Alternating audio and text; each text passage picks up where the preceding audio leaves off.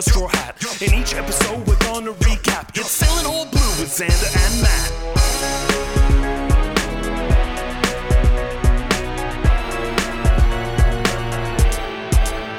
Sailing All Blue with Xander and Matt. Welcome to Sailing All Blue, the podcast where we are setting sail into the world of One Piece. My name is Xander, and here with me is Devil Fruit Muncher Matt. Ahoy, Matt. Ahoy.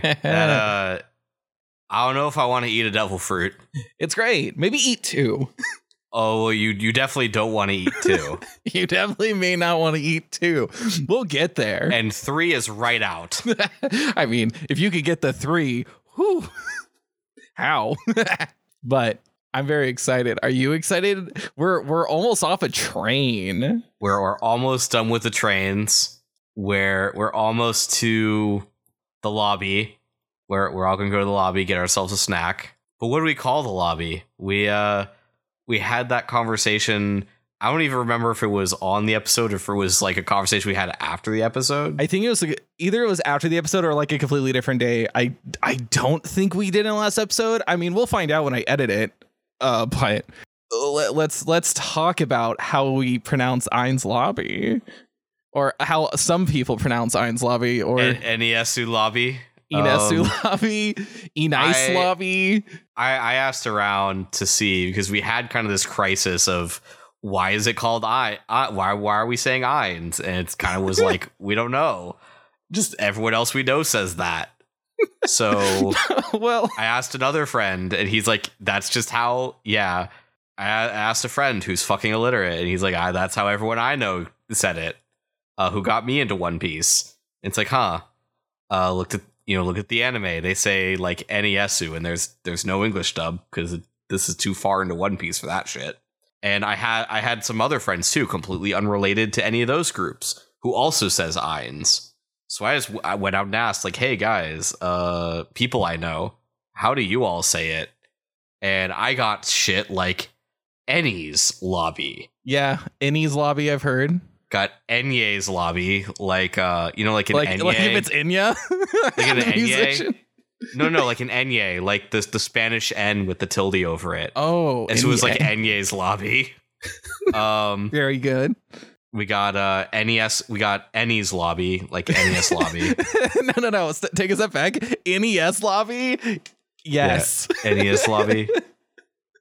I think actually Enies Lobby sounds probably the best. Enies Lobby. Enies Lobby. It reminds me of like the Aeneas. And that'd be kind of fitting in with what if Water 7 is Venice, then this is like the Aegean Sea. So Aegeus, father of Aeneas, Sea. That's like a deep Greek mythology cut for a lot of people. So yeah, I like to think that it's a reference that way. So that's what I'm going to do, is the Enies Lobby. I'm just going to keep saying Enies Lobby. I don't think I can not say it. You can say it. At this point, it's our Zoro Zolo again. Yeah. The fact that there were so many people with different answers and no one could really say like why they say it that way. I'm like, okay, this is just something that's way off. I thought it was going to be like a Tony Chopper thing where it's like, no, this is just some weird thing some friends of ours did that we thought was real. Here's the thing. I know that the Tony Chopper from before I met those friends of yours. Oh, yeah, I don't know. But granted, it's just we all went memes. to the same con scene, so there has to be like just overlap. Friends of friends, acquaintances, those in part of the meme. The local meme scene as it is. The local zeitgeist. The zeitgeist. Zeitgeist. I was trying to say the zeitgeist. But, the geese of time. Time goose. Time goose. All right. Speaking of time, because we are wasting a shit ton of it. No, never. But we should get on to our reading, which is chapters 375 to 385. I hope everybody has read their assignment today. I know I have. I don't read One Piece. Who reads One Piece when you could have it recapped to you very badly? That's why I'm here. No, that's why I'm here. That's right. You do the poor, amazing, terrible recaps that are amazing. I love them. Satisfaction not guaranteed. I'd say your money back, but we all know you're not paying for this. Patreon never. Patreon never. Are we ready to get off this train? So we start off with Robin and Frankie are both captured by CP9. Robin lets Frankie know that, hey, Iceberg's still alive, but CP9 might think he's dead, so don't tell them. So she's not like she isn't on CP9's side. She just doesn't want the Straw Hats to be killed. So Frankie reveals like he well understands the danger they're all in if the government get the Pluton. He's like, this is a problem. But she's like, she doesn't want to go back to the Straw Hats because it could hurt them. But Frankie tells her that, hey, existing is not a crime. Like, it's okay for you to exist and be alive. So yeah, where we ended the last reading, Yokozuna, that fucker. But you're their number one fan. No, I like Bellamy more than Yokozuna. Ooh, them's fighting words for them Yozuka fans. I'm more of a Cammy fan, and I didn't even read those chapter covers. Oh no, but number one Cammy fan. I will never. When Cammy comes back, and I've told you this before, I have not forgotten, nor will anyone else. When Cammy comes, you will be like, you know what? You were right. Cammy and their starfish friend are the best characters in all of One Piece. All right, I look forward to having that happen 600 chapters from now. So anyway, even though the train is off course, don't worry. Nami's a navigator, so she could find a good current to take them there, which just. Okay, but there's nothing for the train to like sit on. The whole point was it like needed the tracks. So, okay. Such a cool ability. Don't question it. It just works. Look, everything Nami does is Deus Ex Machina bullshit. That's just explained by she's good with weather and navigator. Like, if their climate baton pre-dials performed magic, I don't think it was the baton. Nami's a witch. The one shot was correct. There is magic in the world of One Piece. There are wizards and sorcerers. Let's go. Does someone ever call Nami a witch? We should have kept track of that. We'll keep track of it in the future. I think Robin gets called a witch more than her. I think Robin gets called the Devil Child. Oh. I don't think Robin's been called a witch. I mean, I'll whenever I start rereading One Piece again, I'll take tabs. We already talked about it. We're gonna eventually do whenever we question things like this, we realize that we have to then do a second read through of One Piece. We'll do a second resailing the blue. Let's go. So yeah, but CP9, they arrive at Enies Lobby, which finally we're here. The lobby. It's been a long time coming. Frankie is in chains. Robin is in handcuffs. Frankie is biting the heads of anyone he can get. And Lucci is narrating, being like, noisy, isn't he? Like, we see that they're noisy, Lucci. You don't have to tell us everything you see, please. You know what? I didn't have that noted down. Thank you for pointing that out. Because Lucci continuing to not shut the fuck up is one of my favorite running gags at this point. It's the best bit. It's once you see it, you can't unsee it. It's really good. I hope everyone now enjoys Lucci even more. Just because he doesn't shut the fuck up. It's amazing. But let's continue on to this cool island, the one eternally in light. Yeah, where there's never night. Like, okay, that is definitely weird as fuck. But anyway, everyone seems to know about CP9, and like they all line up in like a parade as they come in with the criminals. Like, everyone knows that these are terrible criminals. Everyone knows CP9 is like in charge. Like, whatever happened to there are only 8 cipher poles. Like, just everyone's totally like, yeah, there's definitely CP9. Yeah. It's because Rob Lucci just told everybody as they were on the train, as they were walking up to the gates, like, yo, we're CP9, and just goes through the whole history. And they're like, oh, okay. Well, we will have one. We do have one character who does exposition more than Lucci, if even possible, and that is, of course, CP9 director Spandam. Rob Lucci is Spandam's apprentice. It's where they get it from. Absolutely. Speaking of the island being weird, we see that the island central area like juts over a giant pit with all these like waterfalls going down to the pit. So this seems like that would be a really good prison, and this isn't the prison. This isn't the prison. The prison's got to be even gnarlier. It's very good. I'm so excited for that arc. I still remember watching pieces of it while just like chilling in your apartment, where we couldn't decide if we wanted like Carl's Jr. or not, and the correct decision was not to get Carl's Jr. That is always the correct decision. That is always the correct decision in life, if you're ever wondering. So, Spandam rejoices that for the first time in 5 years, all 8 members of CP9 will be in the same place, proving that Nero is just chopped liver. So anyway, he goes over a news article where there's this Revolutionary Army leader assassinated with the other CP9 members. And he wants to know, okay, 23 people dead. Who killed an extra 20 people on the mission? And we meet the other 3 members of CP9. Jabra, who's like a giant frog-looking dude with a zipper mouth. Oh, no. Fukuro, who's a giant frog-looking dude with a zipper mouth. Yes. Jabra, who is like a Manchurian biker. That's how we're going to describe him.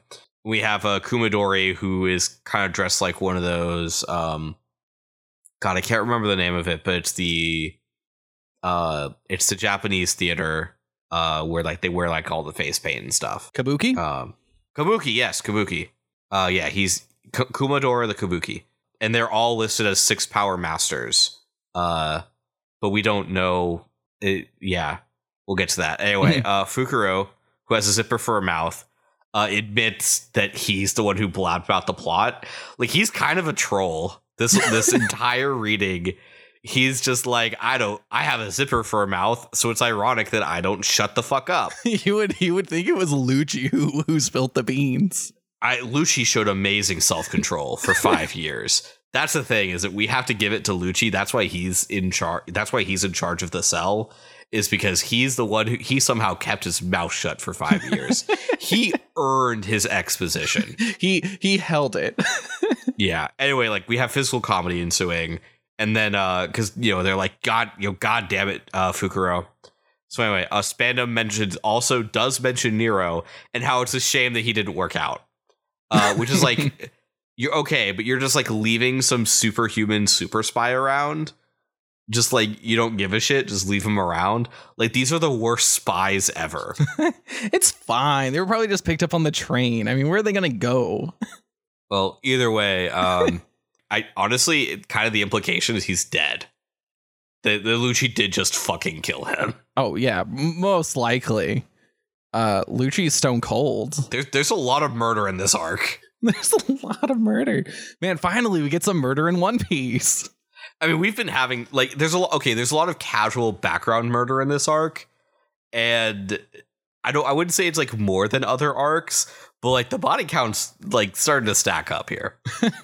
Yeah, but we see Frankie's crew where they pick up Sogeking and Sanji on the car that was left behind, and they can kind of see in the distance like the opening in the clouds for the Nightless Island, so called because it has no nights.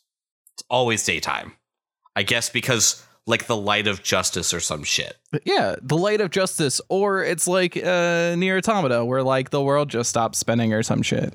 Yeah, it's weird. Anyway, the rocket gets back, like the rocket train gets like back on course and meets up with Frankie's crew. So Yokozuna was kind of again fucking pointless. No, they're the most treasured character. What do you mean? How dare you betray your boy? No. So we have Sogeking introducing himself, and Chopper and Luffy are super impressed. Of course they would be. It's the Sniper King. He's from Sniper Island, which is in your heart. The others like all like immediately recognize like it isn't that the long nosed guy Like, yeah, like they're just happy he's alive, they guess. And Soge King lets Luffy know that Usopp is safe. So Sanji fills in everyone like what happened on the train. And now that they know like a bit more about Robin's tragic backstory and the Buster call, Luffy's resolve is just like redoubled. Yep. We definitely are not going to take no for an answer. Gotta heist Robin. Let's go. This is our heist arc. This is we'll get into it later, but this is the Robin retrieval arc. Yeah, this is our Soul Society. Yeah, it's our Soul Society. It's our Sasuke retrieval arc, which everyone knows is one of the best arcs in Naruto. Don't at me. Anyway, Polly pulls out a map he made from memory of Enies Lobby from when they worked on the rail. You know, okay, this piece of paper, it doesn't have a plan, but we're working on it. So on the other side of the island are the Gates of Justice, behind which are a bunch of fucking Neptunians. They don't know how the Navy deals with them, so they have to rescue everyone before they pass through the gates. Because once they pass through the gates and start heading on the routes that'll lead to like the world government or Impel Down, like they just don't have a chance after that. Ooh. So anyway, they have this like whole plan, and we're not going to bother detailing the plan because you know who also doesn't give a shit about the plan? Luffy. Luffy doesn't give a fuck about anybody's plans. He's got a plan, and that's do the thing. Yeah, he's just like, yup. Okay, yeah, Gum slingshot, and just like slingshots into Enies Lobby. And I mean, fucker is fast because he gets there like way ahead. Like he flies so far that he's at least 10 minutes ahead of like the rocket. It's crazy. It's wonderful. Anyway, the Marines spot Luffy and start shooting at him, obviously. And the main gate they call Spandam, who apparently is just like in charge of Enies Lobby. Like he's just in fucking charge. Yeah, they're like probably the highest ranked there currently. So he's just stationed there. And he's probably stationed there because of their like mission at Water 7. Yeah. With CP9, because they're the top CP9 guy or oversees that department anyways. It's like, okay, it's like I guess the higher up the number of Cypher Pole, the more important it is, and he's in charge of 9. I don't know. Like it just seems weird. You'd think like Cypher Pole 1 or something would be in charge or some shit. I don't know. No, they're all actually doing things like, I don't know, paperwork, maybe. I don't know what the other CP numbers do. I don't know. It'd be like if in a Bond movie, like MI6 were in charge of like security at Downing Street. I don't know. Anyway, they let him know, hey, a Straw Hat Luffy is here. And Luffy proceeds to beat the snot out of everyone.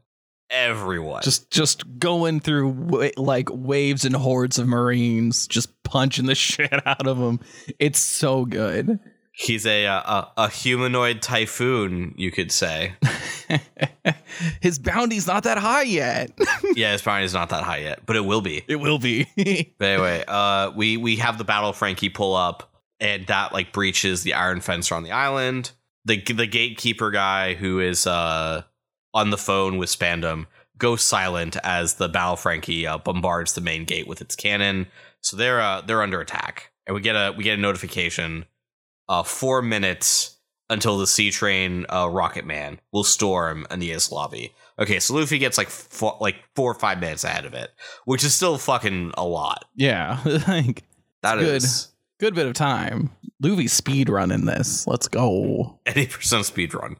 Yeah, he's basically running on the rooftops and parkouring as if he's on a speed run. It's like he makes his way over to like the land bridge on the first third of Enies Lobby, and he uses these dudes as human shields. And he does this whole like Aladdin like one jump ahead of the lawman thing, like kind of like how Zolo did over on Whiskey Peak. Like this is Luffy's Whiskey Peak. That's so good. And that's a great comparison. I absolutely actually love that. It like he uses them as like he starts like controlling them by like moving them around. He makes like a guard Voltron that he pilots. It's kind of hilarious.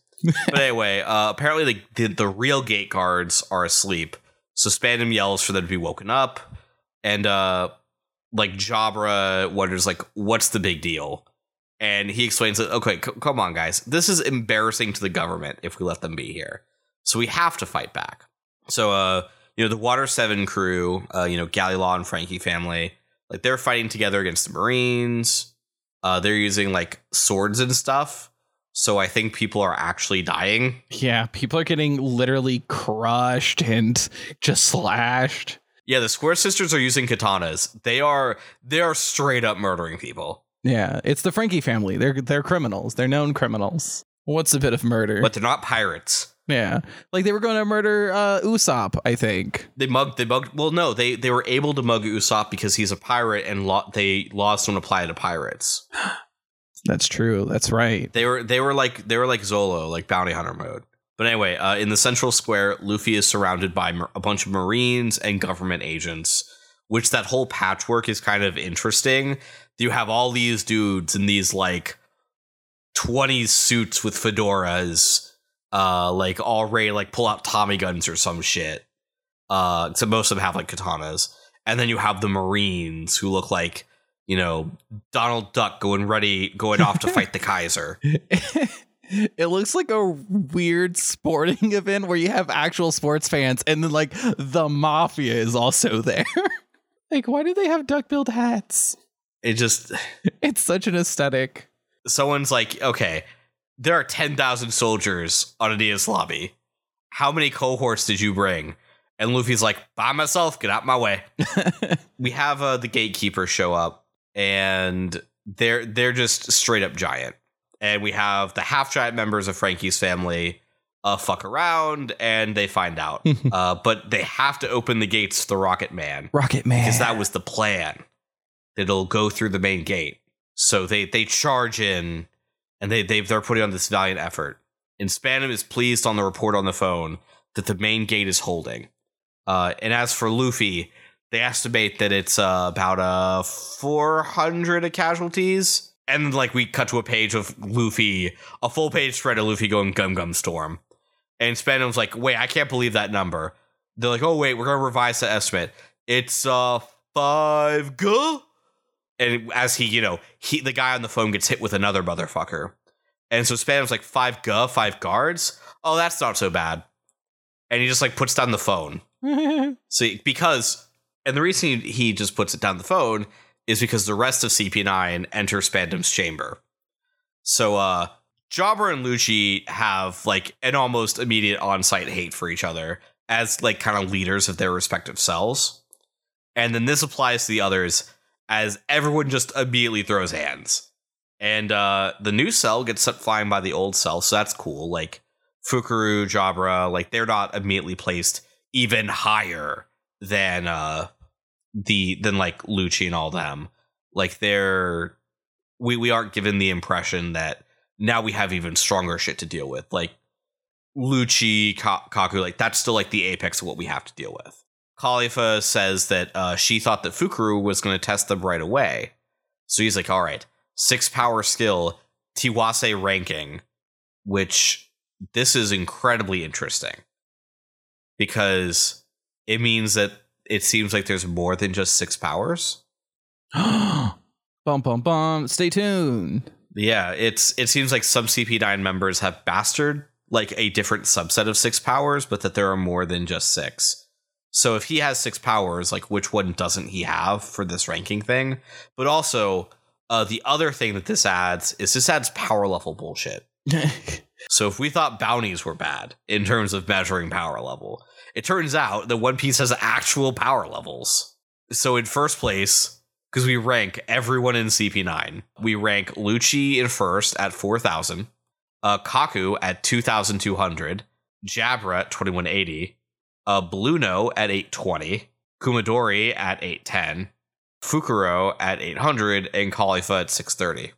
But that only measures physical ability, which Jabra is quick to point out that compared to Kaku, he would have a devil fruit over him. Which this is also confirmation that right now Kaku doesn't have a devil fruit. Yeah.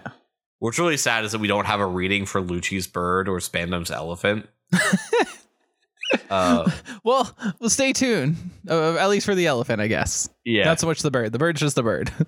They're cool. They got a little tie and a little jacket too. I forgot about that. Yeah, Spandam's rated 9, which apparently is less than the 10 that the average soldier outside is rated. Which, again, power level bullshit. You know who's saying this, right? Is the one who narked the plan. Oh, yeah. Like how much of the power level is like a real thing and not just like their weird, like, I'm super smart and superior, I calculate people's strengths, like dumb bullshit. Also, he's a fucking troll. So of course he would put of course he'd put Jabra like just under Kaku just to be a dick. Would also we have like physical comedy continuing with like eventually like at some point Kumadori tries to commit seppuku while also using Iron Body, which I'm noting is important because we see he has Iron Body and that he doesn't pierce his own Iron Body with a sword, but also just like, what the fuck? I wonder if that'll come into play. Yeah, I wonder. Probably because it's Iron Body. But hey, Spandam has a gift though, and he opens a chest that reveals not one, but 2 devil fruits. Ooh. We then see Frankie and Robin sent in for Spandam to do his big evil monologue. This is where we get Spandam doing the monologuing. Boy, does he love monologuing. He loves doing evil monologues. It's such a good one, though, too. So, you know, at least it's a good evil monologue. Actually, what's weird is like his justice monologue takes this racist turn and says they need to eliminate fishmen and any other traitors who will not comply. Yeah. As we learned in Arlong Park, even the Marines that were like being bribed off by Arlong were still like fishmen racist. Yeah, but like in the way he also says like the other traitors, like, okay, so we have BDSM Darth Vader giving a Hitler speech. It's why everyone should hate Spandam. I don't know anybody who likes Spandam, so yeah. Frankie gets pissed, and he's like, "This is why Tom never let the weapons be entrusted to the government." And he bites Spandam's head, and Kumadori smacks him the fuck down. Meanwhile, Luffy is outside breaking buildings, and the Chief Justice, who is a 3-headed musketeer dude, gets woken up. And his name is an awful literary reference pun that we're not even going to go over. Did Wapple help out there? Like, why? Yeah, it kind of feels like it. Anyway, based on where he is, he'll just be the thing for the Mooks to fight after they get through the giants at the gate. Yeah. So speaking of which, the crew manages to get through. They finally are able to pull down the 2 giants. But oh no, just in time for the first gate to still be closed again. And Rocket Man's almost here. So Zolo is going to cut down the iron fence as planned. Except at last minute, he decides to let Yokozuna hit the fence instead. Yeah, Yokozuna! Again, this was unnecessary. And so with his Fishman Sumo, he bends the fence and turns it into a sick ramp. And we get a flying train. Honk, honk. It's so good. It's like Chitty Chitty Bang Bang, but with a train. Or like E.T. Oh, yeah. It's more like E.T. Yeah. For whatever reason, so the Chief Justice's guards go out, and Paulie gets stabbed by one of the Justice's elite courthouse guards, which is a fighting force that is like half people with cat claws, half dogs. Just straight up fucking dogs. Oh, it's going to be a dick that dogs again. Yup. Because, they're about to get beat to shit. The train goes over. So the train like flies over the second gate. And it actually hits one of the giants who was pushed back as a way to stop him. And like even the Water 7 crew like rightly point out that everything that just happened was a waste of time because they jumped the gate. But it doesn't matter because Zolo and Sanji are off the train doing sick posing. So it doesn't matter sick poses. Sick poses. That's what JoJo taught us. Doesn't matter sick pose. So as the government agents like recognize Zolo as the bounty hunter, as Luffy's bounty hunter stooge, and they don't recognize Sanji at all. Like the two of them have their trademark banter of like, haha, you're a stooge. Haha, you're just pirate A. You don't even rank. It's like, all right. So government agents then see Sogeking and Chopper getting off the train. And so they're like, okay, we need to like stop anyone from else on the train. So they rocket launch the train to blow it up, to try and blow up anyone else still on there. And ka-tunk, Sogeking's mask goes flying. Oh no! And we as the readers see as he dives to retrieve his mask and put it on, the Sogeking is really Usopp. Who would have guessed? I had no idea. But thankfully Chopper saw nothing. Yeah, like, look, good thing no one else saw. His secret is safe just for us readers. Just for us readers. Ooh. It's only we know that the cool Sogeking is actually cool Steve Usopp. Urkel. I mean, Steve Usopp. God damn it, no. Instead of Stefan Urkel. That is Sogeking. You need a minute there. I'm good. Let's continue. That's so funny. That's so stupid. I hate it. Exactly. It's awful. It's like Yokozuna all over again. It's like Usopp since the beginning. So Kokoro and the other random civilians like pose as hostages, which is very reminiscent of G8. There's a lot of this that's very reminiscent of G8 actually. This really whole thing gives me like G8 flashbacks. Like now that you mention it, like it kind of, because it does kind of have a bit of that vibe, especially like the final conflict in G8 where everyone's running around and fighting everyone. Oh yeah, like the hey, let's just go through a horde of fucking Marines, like it's a Muso game.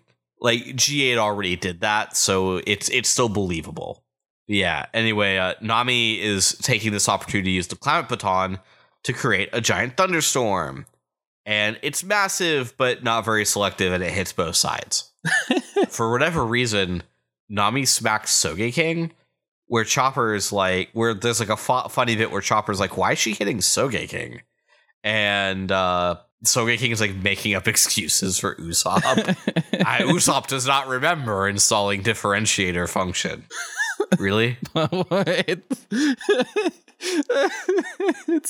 Hey, look, Sniper King sees all. They have a keen eye. So that's how they know that Usopp wouldn't remember including such a thing. Yes, he sees Usopp's heart to snipe it. But the Water 7 crew go, oh, wow, Nami. Like, we thought she was just like some rando, but looks like she's a warrior too. We'll see about that. We'll see about that. They're a full-fledged warrior, as said by the Frankie family. So it's canon. Who has any higher authority to determine a brave warrior of the sea? Have a fight better than Sakura. And we can talk. Sakura has fights in Naruto? No, I've never really watched Naruto beyond the water village, the mist thing. Where we got Kaku. That's like the very Haku. That's like the super beginning of Naruto. Like, that's like you're not even on Barani. Yeah, no. That's like not even Syrup Village. Yeah. No, I've watched very little of Naruto, and then I've watched a little bit of like the beginning of Shippuden. Was like, I have no idea what the fuck's going on, so I stopped watching it. There's a Sakura fight in the Chunin exam that's notably bad. I remember the Chunin exams. Okay, I've watched the Chunin exams. I brought this up when Nami had her fight in Alabasta, that I'm not sure which is the worst fight by a female lead I've seen in the shonen. But if there were a competition like an Oscars, those would be the nominees. And then there's a fight at the beginning of Shippuden for Sakura that some people are like, oh, this kind of redeems Sakura. And some people are like, still wasn't great. Still wasn't really her win, whatever. I think it's a fine fight.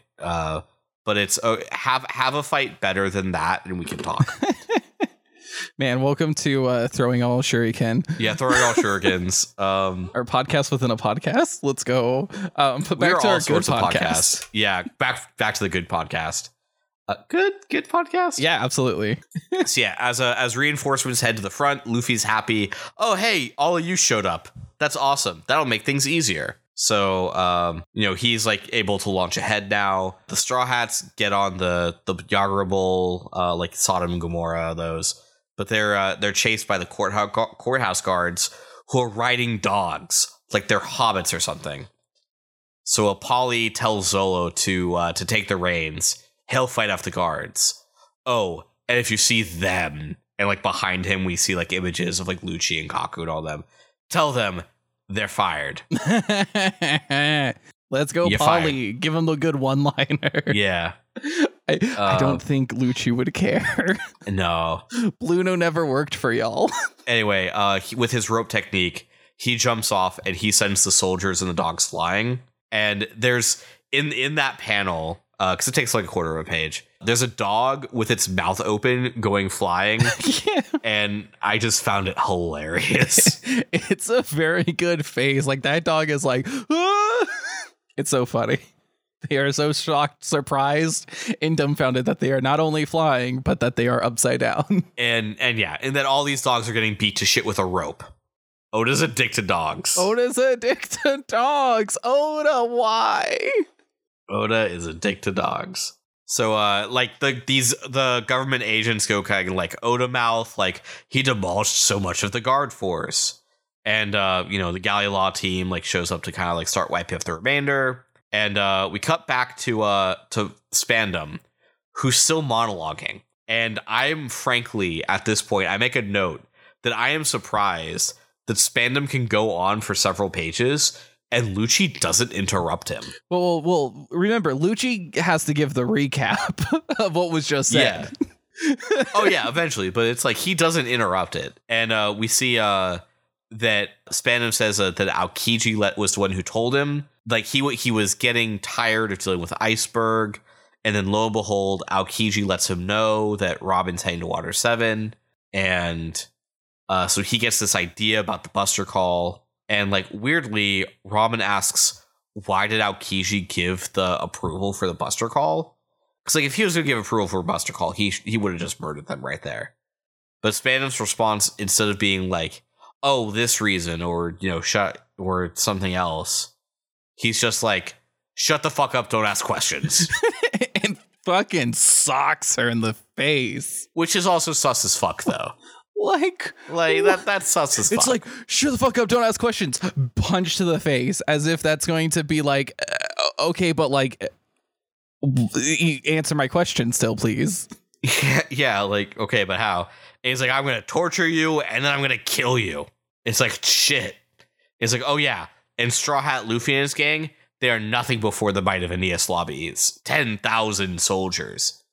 He's gonna take them to Impel Down because we're already going that way, and it's this whole like again being BDSM Darth Vader doing a whole I'm altering the deal, pray I do not alter it further kind of thing.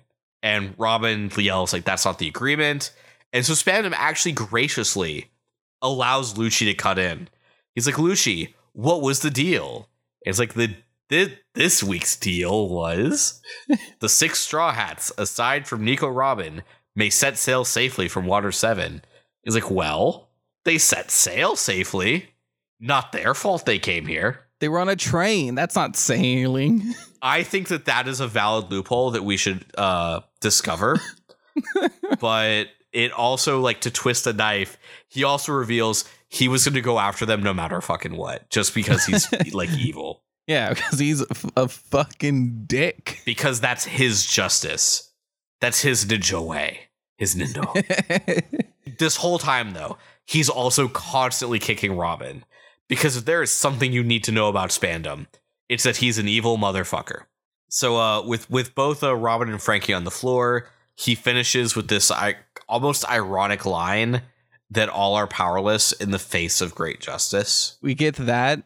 And then immediately the panel directly below that is Luffy punching through a bunch of Marines again. And I'm like, maybe Luffy's great justice.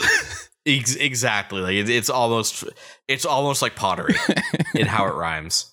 We also see Bluno noticing that, hey, the phone receiver is still off the hook. Strange that we haven't had any updates since 5 guards were taken out.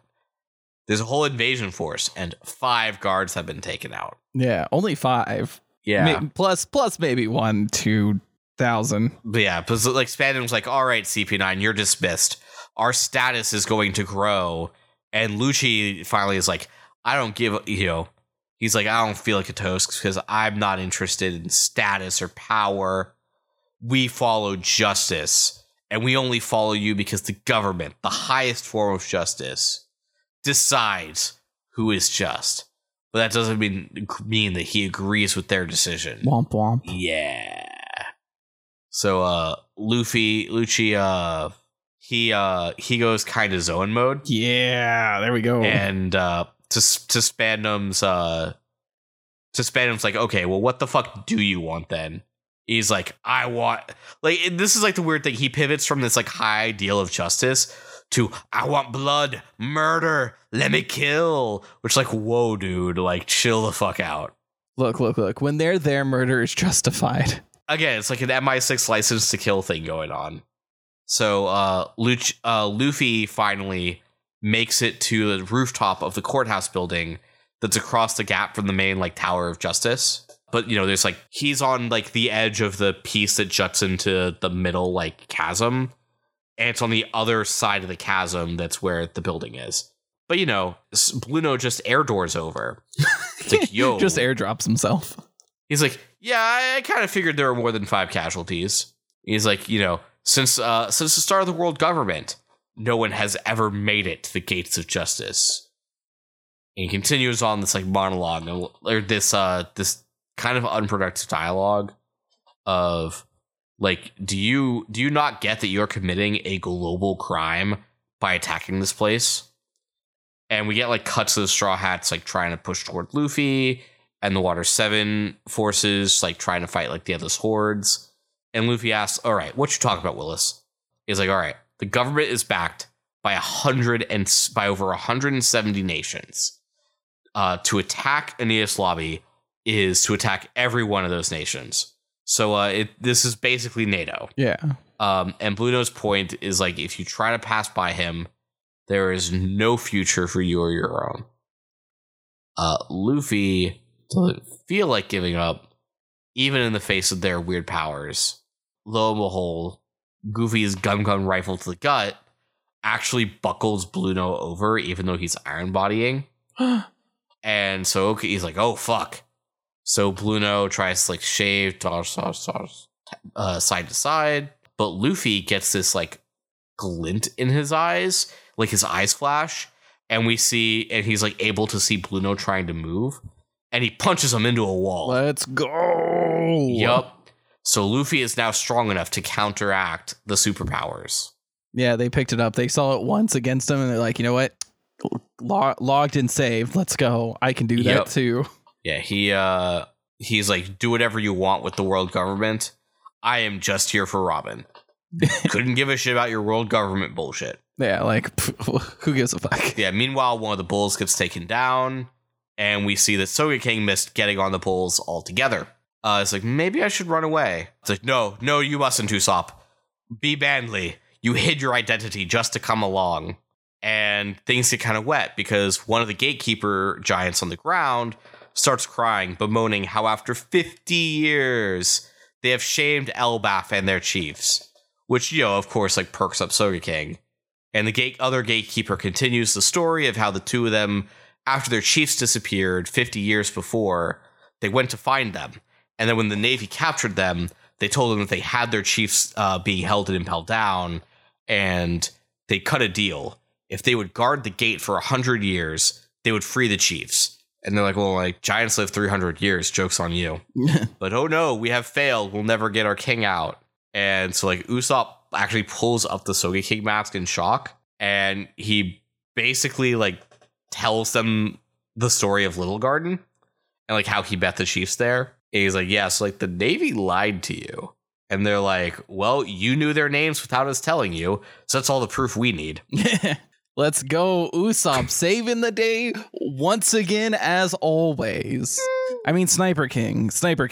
Yeah, Sogeking did this. I don't know who this Usopp guy is. Yeah. He sounds awful. Usopp?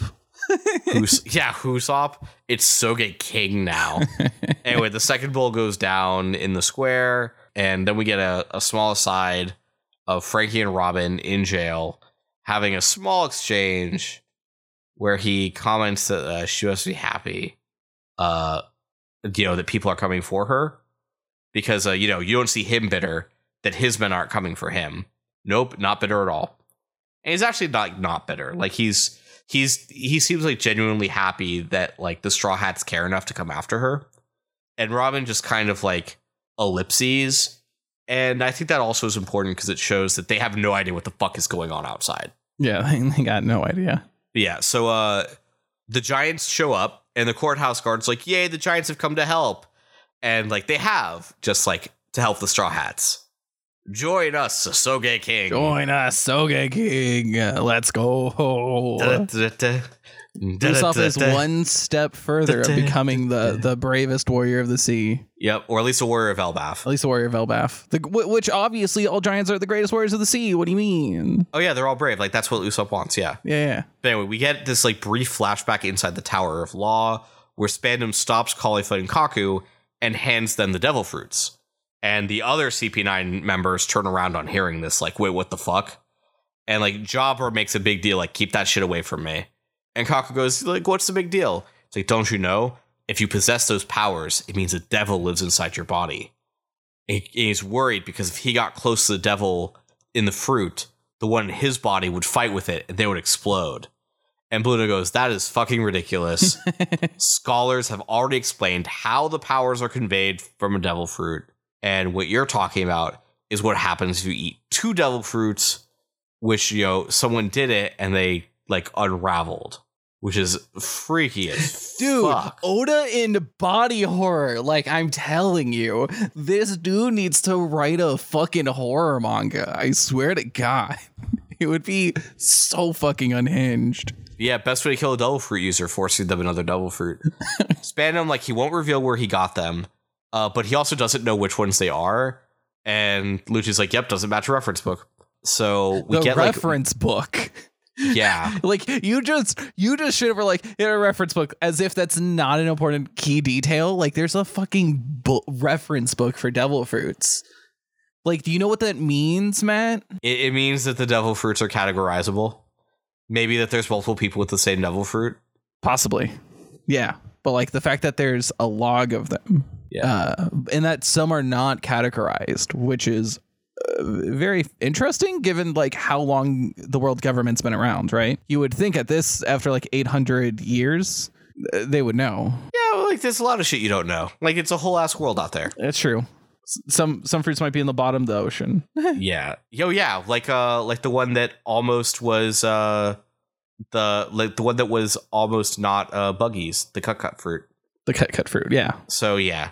Anyway, we get also more of a lore drop, like you learn the name of a fruit when you get its power.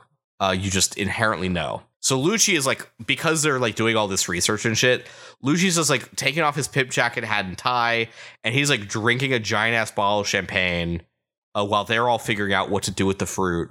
And eventually Kaku and Caulifla decide to eat the fruits, and they taste disgusting. The fruits taste bad. I wonder how we would have ever known this. Oh, well, wait. I mean, Luffy said it tasted bad the first time he ate it too. Yeah. I also like that Kaku's devil fruit is a bundle of bananas. Not like a singular banana, but like a bundle of them. And he eats it with he just eats it. Caulifla is the one who eats hers with a fork and knife. That she just pulls out of fucking nowhere. Yeah, at least he peels his. Yeah. But I mean, just like Luffy, like he was like, yeah, this tastes bad. And they also they don't feel like anything's changed, but they also feel weird, obvious changes happening to their body, which is kind of also, again, how like it happened to Luffy. Well, Luffy didn't, outside of it being gross, they didn't really feel anything until like they got grabbed, hung upside down, and then their face smacked the ground from stretching, and they're like, oh, what? But they didn't like go like, I feel thing. You know, it's like he didn't immediately know. It took time for it to develop. Yeah, but also I like how they point out like once you eat it, you know the devil fruit's like name. We didn't see that with Luffy. Luffy was told what the devil fruit is. And so I'm curious if we get to see them say their devil fruit. Yeah. Wait, what do you mean you're curious if you get to see, haven't you read this before? I have, but I don't remember if they actually like say their devil fruit name or just say like what they can now do. I know like we get a card of like, yeah, this is the devil fruit, but I just meant like them in text bubble form. Do they say it, or is it presented to us as an audience by the omniscient narrator that gives us our cool border boxes? Do we get that moment of revelation? Yeah. Because like with Luffy, it kind of skips ahead as well. So like I feel like we don't. If there is a moment of revelation for Luffy, we would have skipped that as well. So remains to be seen. But anyway, back outside, speaking of Luffy, him and Bluto are continuing to fight. And, so now that he knows that like Luffy can kind of get through the Iron Body, he's much stronger than he was. Bluto, and he knows Luffy's made of rubber. It's like, all right, my only chance to hurt Luffy is to use like the Tempest Kick or the Finger Pistol, because ordinary hits would do anything. And he's like, I gotta be careful because Luffy can get through Iron Body somehow. So we get these like door fruit shenanigans where Luffy asks, and I guess Devil Fruit users like stand users, like you're legally obligated to share your power to anyone who asks. Yeah, I think it's part of like the curse of the Devil Fruit. You can't swim. You also have to constantly tell people what you can do. Yeah, it's just part of the Devil Fruit curse. You have to tell people, I'm an X-Man. We have he gets hit with the door fruit, and because Bluto's power is he can turn anything into a door.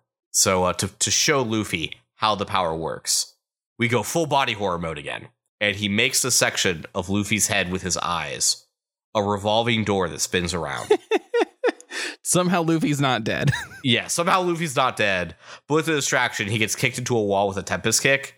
And Zoro and Sanji like look up and notice the explosion. And like, oh, there's Luffy. But they're like too far away and surrounded to do anything.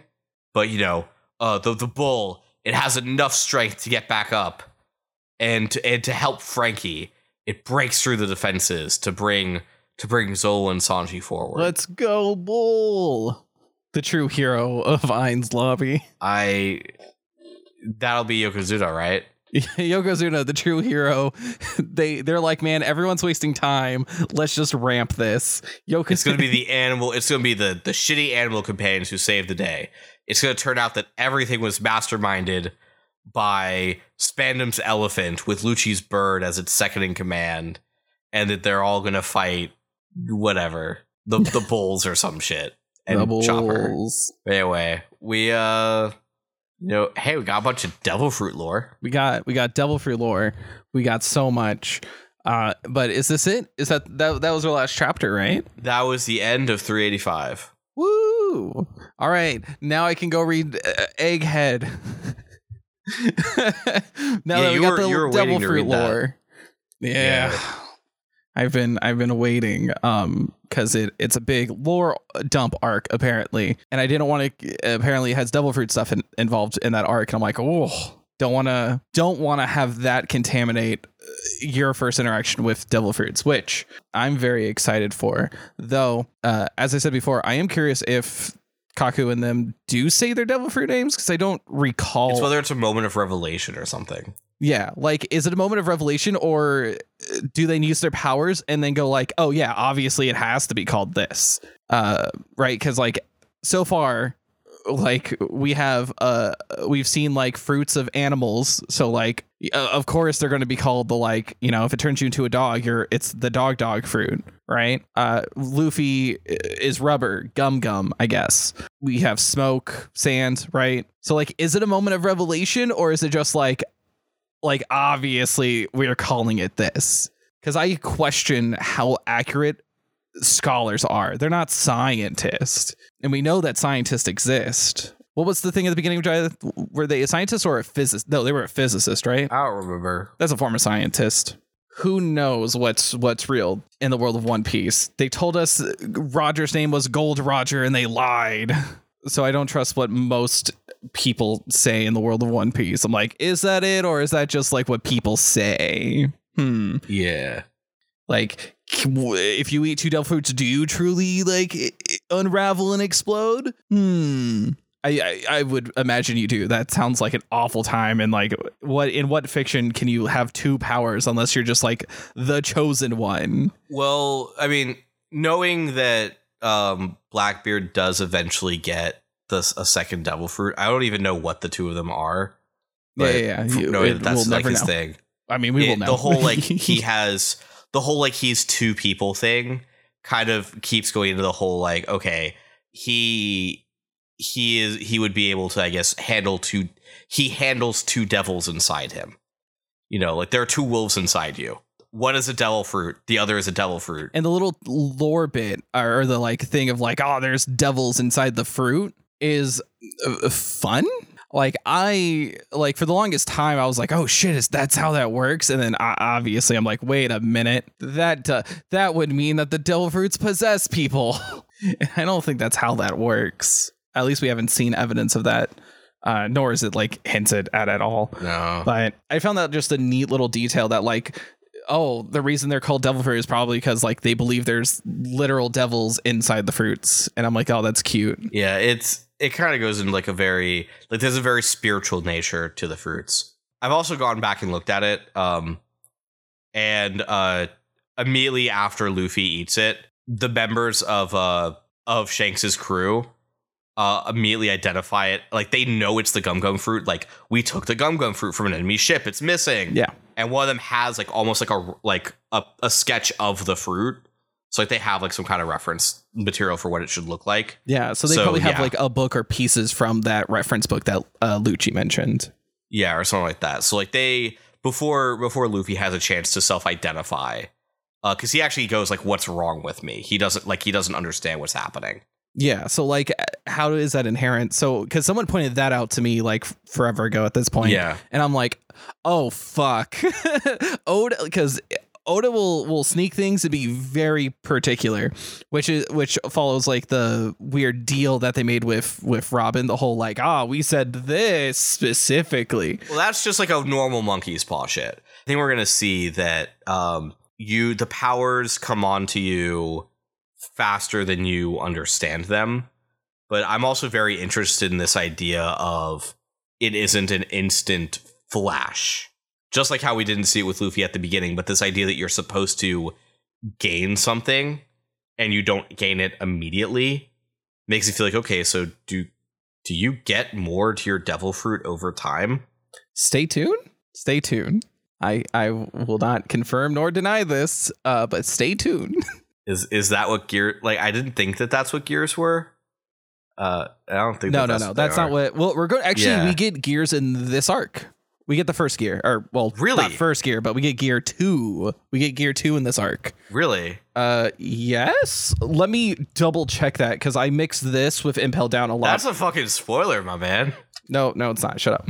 Okay. You don't even know what gear 2 is. You just know the term. You don't even know what it is. Yeah, it is this arc. You get to see what it is because it's literally like soon. Or not soon, but soon. Looking forward to finally seeing the gears. I mean, obviously, I saw like when it happened. I know Gear 4 is Dressrosa because I saw when that got spoiled and happened. Yeah, that's one of the Gear 4s. There's multiple of those, which is very fun. It's very good. I can't wait for it. Oh, it's like the shitty Super Saiyan that has all the multiple forms because it kind of looked like the shitty Super Saiyan too. I don't like. I'm trying really hard not to ask a particular question because then it spoils. Don't worry about it.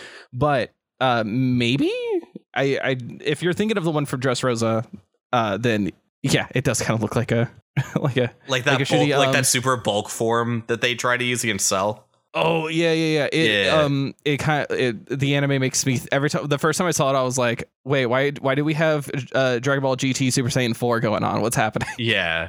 Anyway, Gears, interesting. Yeah, Gears are cool. I'm excited to see how this goes on.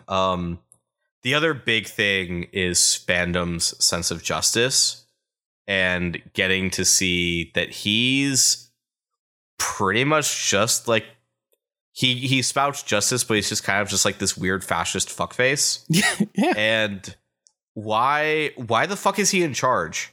Who put him in? Like, why did the government put him in charge? Like, we see that he's very good at going to the heads of government and being like, WMDs. And like, I get that this is like a just post 9/11 world that this is being written in. This is, where US is invading Iraq for WMDs. They're definitely going to find the Pluton guys. They're going to find the Pluton. I'm not going to fucking touch that. Never mind. No, we're taking a step back. we're going to take a step back. But still though, like you have what's supposed to be a secret organization and they're just out there in front, like in charge of everything.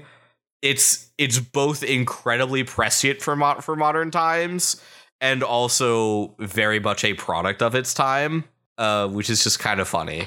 I think it's more the entire spy nature of CP9 just ends up not working out because we have everyone knows who the fuck it's like everyone knows who James Bond is, but like it's the open secret, you know? Yeah, it's the open secret.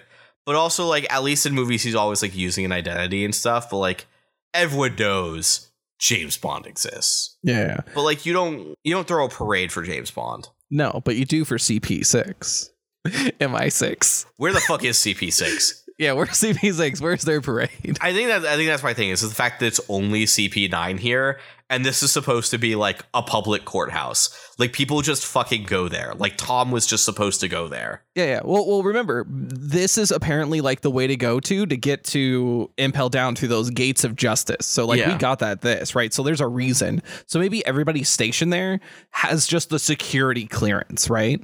I can only imagine that in other governments, there's those secret groups, those secret departments. But like to those who work in the same building, they're just like, oh, right, we can't talk about those guys, man. They're shitty. They drink all the water from the water cooler. They don't even like replace it when it's empty. What jerks? No, but those people are just like Jeff from accounting.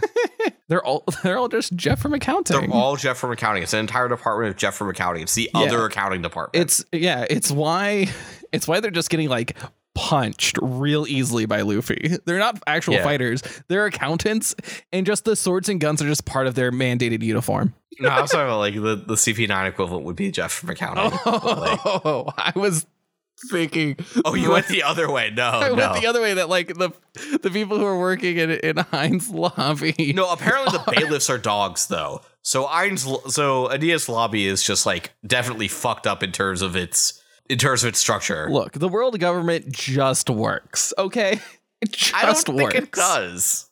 I don't know how the world government's supposed to work. It just works, right? Like it just works. Everyone's all like justice. But really, what are Marines but just like pirates by a different name? I mean, yes. Yeah. The world government's just one really big pirate crew for justice. Yes, the world government is the biggest pirate crew with the biggest flag. That's the ultimate message. That's the twist in One Piece. We cracked the twist. No, that just is the message of One Piece. I thought that was serious.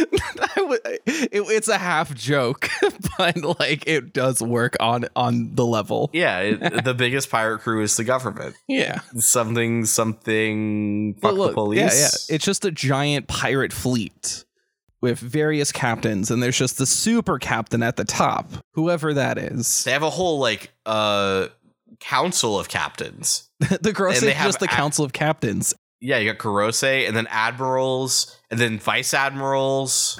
That means the warlords are also part of their pirate crew, but they're like double agent pirates. It's like when someone from another pirate crew joins a pirate crew, you know? I guess. Like when Robin left Baroque Works to join the Straw Hats. I mean, I think she got let go. I think she was fired, probably. She was. Or her position was dissolved. Her position, dissolved. Liquidated, you could say. Liquidated. Fucking God. That's so good. That's funny. But I'm so excited for the next chapter readings, which is a really big one. So before I give it to you, do you have anything else you want to talk about? Anything else you want to say? Nothing that I mean, I think we're going to save the cover story arc for next episode when it concludes. Because it started in the previous episode. It's still going now. I think it's worth talking about, but more worth talking about when it's complete. When it's completed, when it's concluded. Yeah. And what's the chapter story focusing on? It's Hina and their friends, right? It started out with Miss Golden Week, and now it's involved like more of Baroque Works, and now Hina and Django and Full Body and all them. Like it's a who's who of everyone from like, hey, remember like 150 chapters ago? They're still around doing things. Yeah, almost 200 chapters ago. Do you remember these fuckos? The answer is you better. And if not, their names are presented here in the covers for your convenience. Yeah, but it's also crazy. Like we talk about Lilgarden in these chapters, That was over 200 episodes ago, my guy. Yeah, that was so many chapters ago. That was like when we were in like 3% of the One Piece. Yeah, now we're almost 4% into One Piece. Oh shit! I thought we were at least 10. We think we're at least 10, and then there's just more One Piece. There's always more One Piece.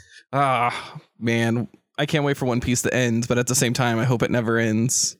Yeah. Don't worry, One Piece is too long, but also too short at the same time. It's a paradox within itself. But are you ready for these chapters? What are our chapters? Ooh, all right. So this is a long reading. 13 chapters. So we're going to read chapters 386 to 398. 386 to 398. And boy howdy. That's going to be a long one. Ooh, it's going to be a long one. But not only do we get a gear, we also get tragic backstory. Oh, that's where we get our gear. Okay. Yeah. Like it's legitimately like right here. Okay. Like, it's like practically immediately. Okay, I thought it was going to be like climax of the arc. Okay, so we're just getting that shit now. Okay. No. Climax of the arc is so much better. Just wait for it. All right. Just wait for the gears. Let's go. I'm here for this. We're going to get our Bankai. We're going to get our Rasengan. We're going to finally get named attack. We're going to get our Yu-Gi-Oh! Heart of the Cards power upgrade. We drew that 4th Blue Eyes White Dragon. It never got ripped up, actually. Let's set sail. Let's get out of here. I can't wait. Get ourselves a stack. Turns out the stack was devil fruit all along.